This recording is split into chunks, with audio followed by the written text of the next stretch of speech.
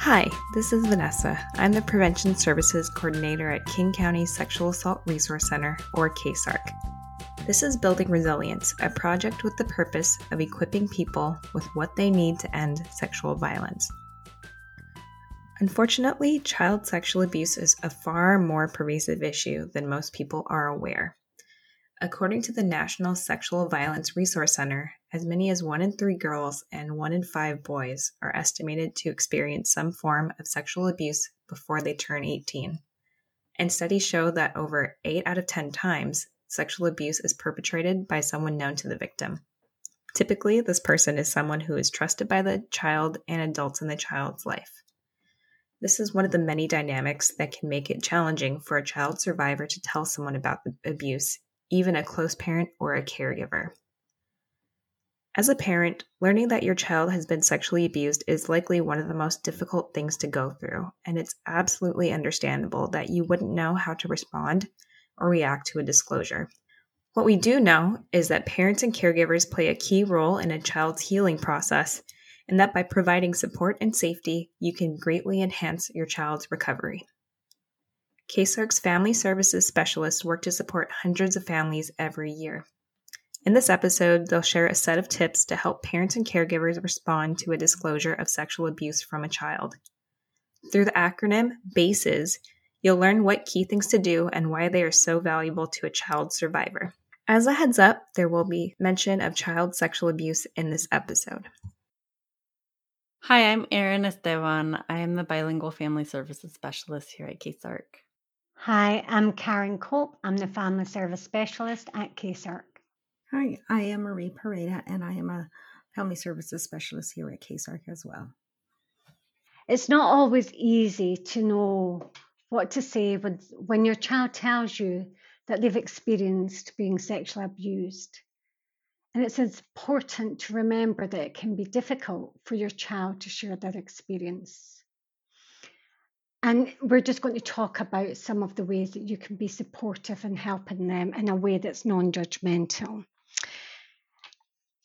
Our response to that, if your child is telling you that they've been sexually abused, is really important because, one, our children hold on to that response. It holds on to their memory, and it helps them move on.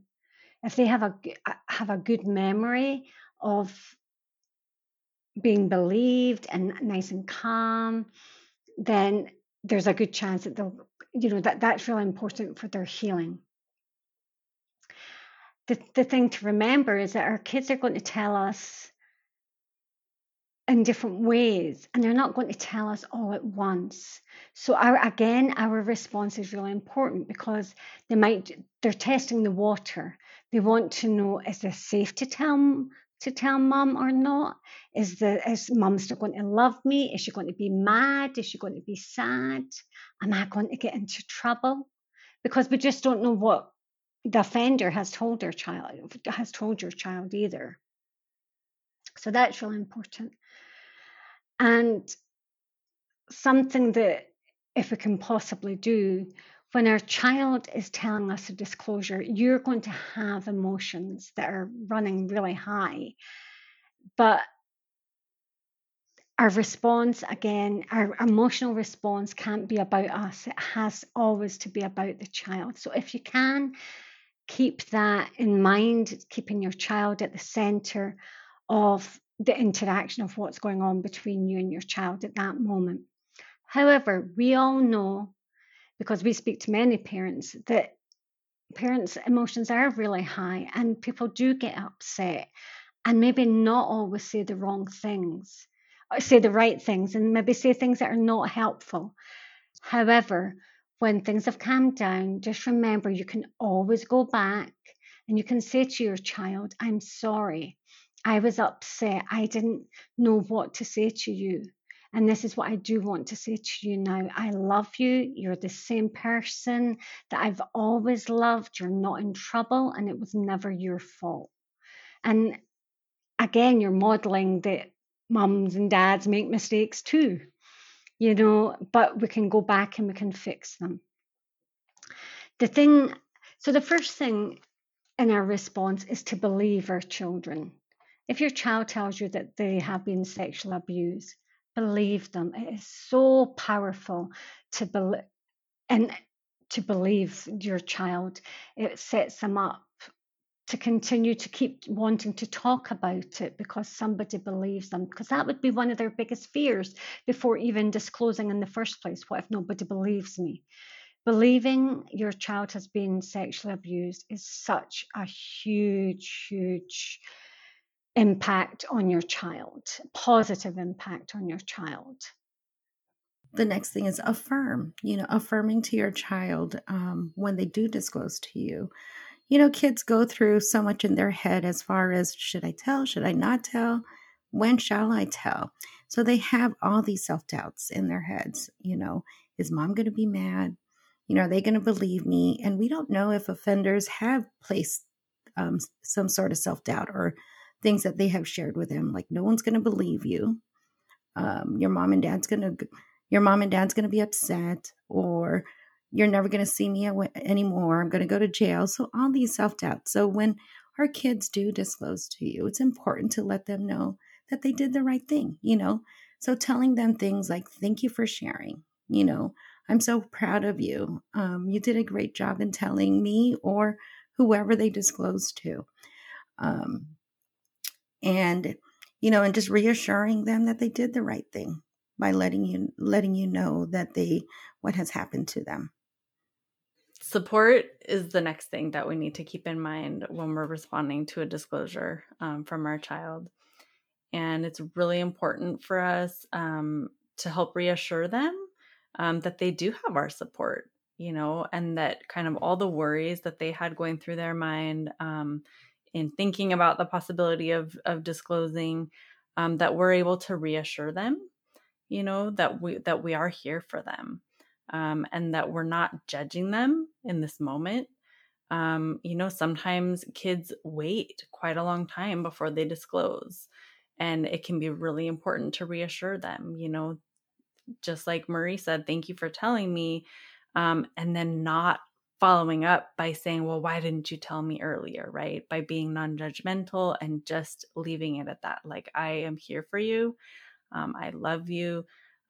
Reassure them. Let them know I'm going to do everything I can to keep you safe.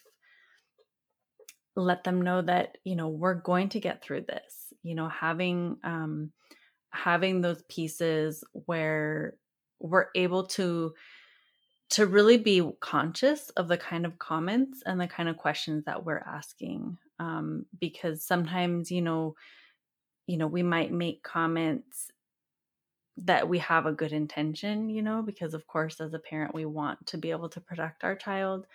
But if we were to comment, for example, oh, if you only would have told me sooner, I could have prevented this from happening, as much as it did. Or why didn't you tell me earlier? Or, just anything that might kind of come across as blaming them, and it's really important, that we tell them, that we let them know that we're here for them and that it's not their fault.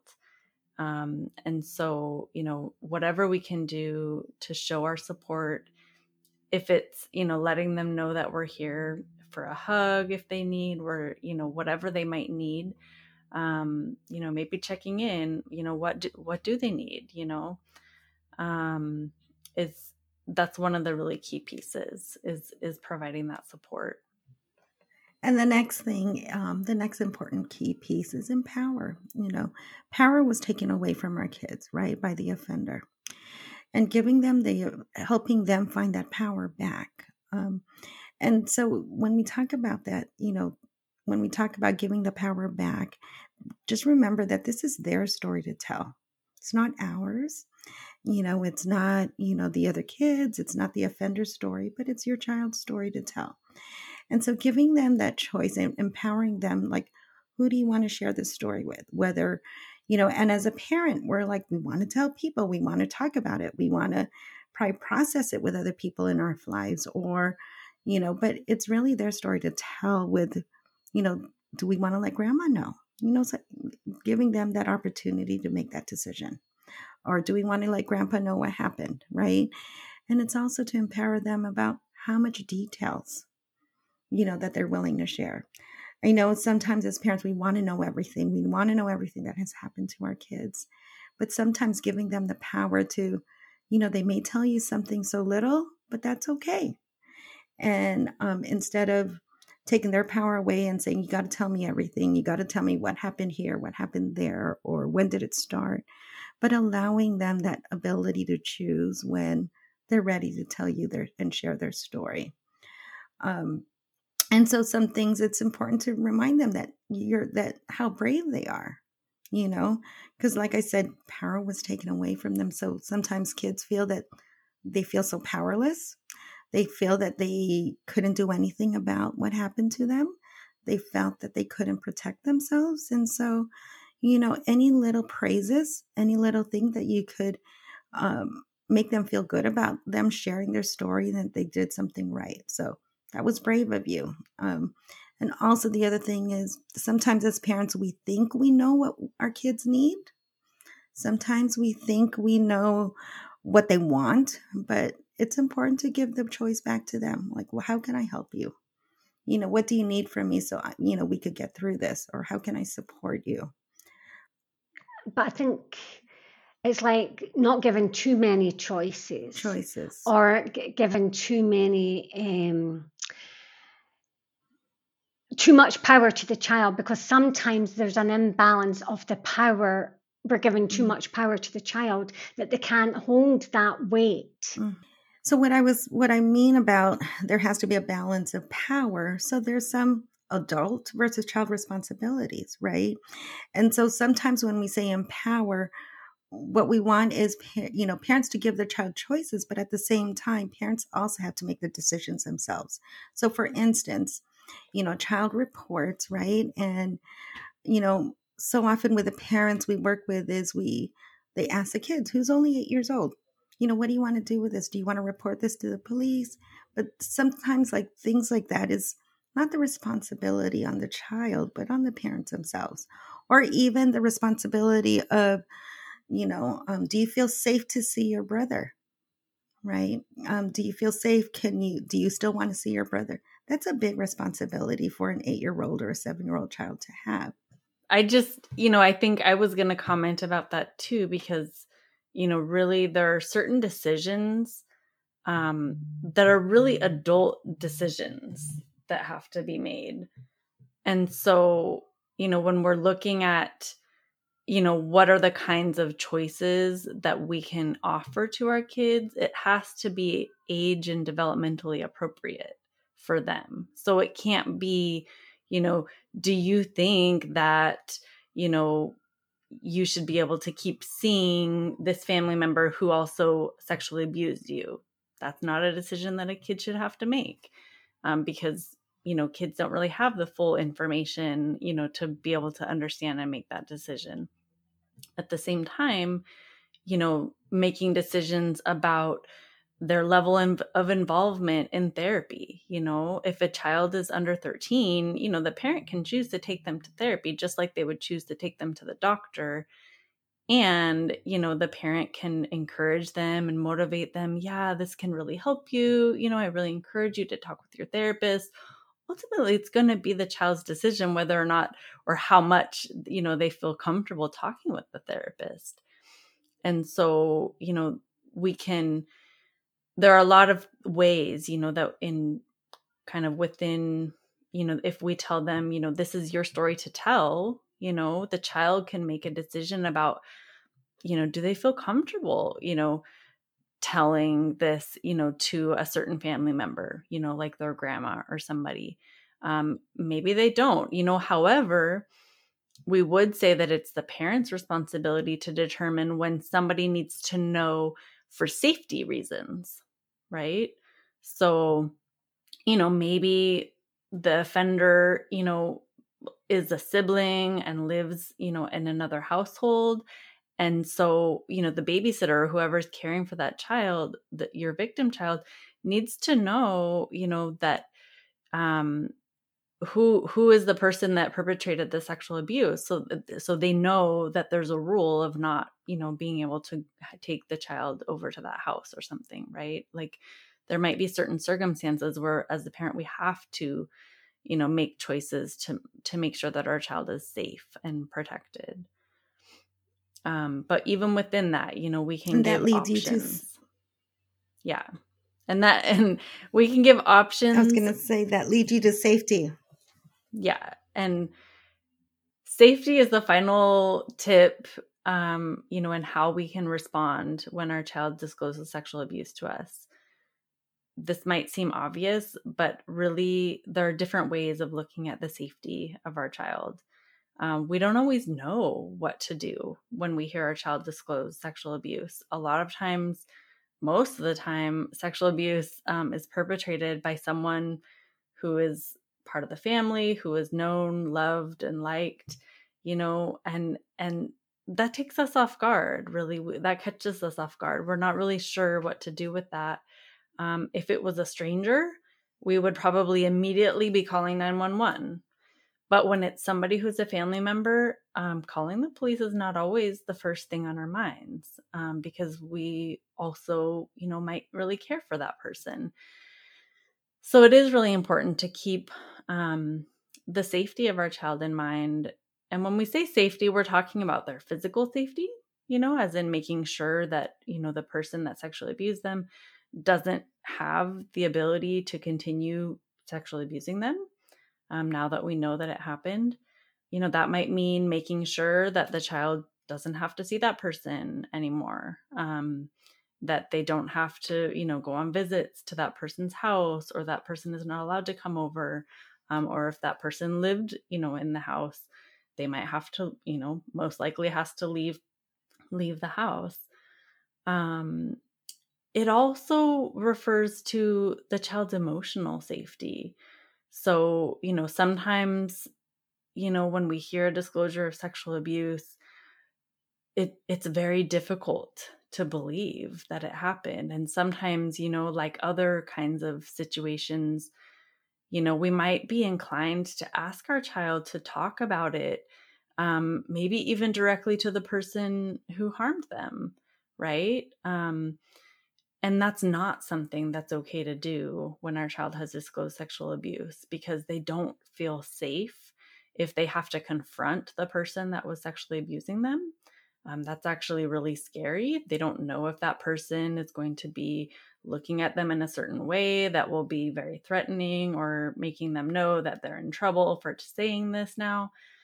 They don't know if that person is going to most likely deny that they ever did anything wrong, and make the child feel like this is just a big lie that they made up.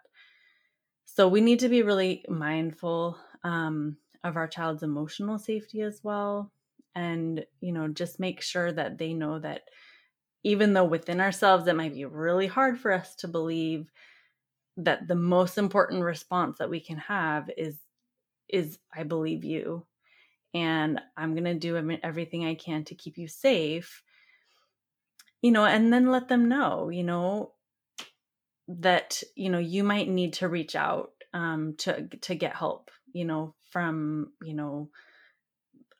other professionals, people that are able to deal with these kinds of situations, so that what next steps to take. We know that there are people who help kids get through this, there are counselors, there are different sorts of people, that it will be safe, for your child to talk with about these things. And so you can let them know, that if, say you have an appointment scheduled, for a child interview, for your child to talk with, a person who is trained in talking with children, and you can let them know it's okay to talk with your support people about things that maybe you don't even want to talk to me about. Because, your child, imagine having to talk to your own parent about something so private, so intimate, so humiliating, so shameful. That's really hard to do, even as an adult. So imagine as a child. So respecting those boundaries that our kids have, and letting them know that it's okay, that there are specific support people that that they'll have the opportunity to talk to, and it's okay for them to talk to those people. So to recap the steps you can take when a child discloses sexual abuse, remember to cover the bases. Believe your child, affirm they're telling you about the abuse, support your child in the ways that they want and need you to, empower your child to make age-appropriate decisions in the healing and aftermath of the abuse, and safety. Make sure to prioritize not just the physical safety, but the emotional safety of your child's survivor. And remember, you are not alone. There are so many people in your community to support you in the healing process. Building Resilience is a project of King County Sexual Assault Resource Center, or KSARC, which is located in Renton, Washington. KSARC works to provide direct services to all victims and survivors of sexual assault in King County, Washington. Visit our website at kcsarc.org and find us on Facebook, Instagram, and Twitter at KCSARC, or send us an email at education@kcsarc.org. If you've experienced sexual assault or abuse, know that you are not alone. There are lots of resources to support you in your healing process. Programs similar to KSARC exist around the country. Visit the Rape, Abuse, and Incest National Network, or RAINN, at rainn.org to find a community sexual assault program near you. Thank you to Marie Peretta, Karen Cope, Aaron Esteban, and Deanne Yamamoto for content in this episode, Dante Arriaga and Ashley Vesey for tech support, and a special thanks to our super producer, Logan Vesey, on editing, consulting, and mastering the audio, and for the immense support in making this project possible.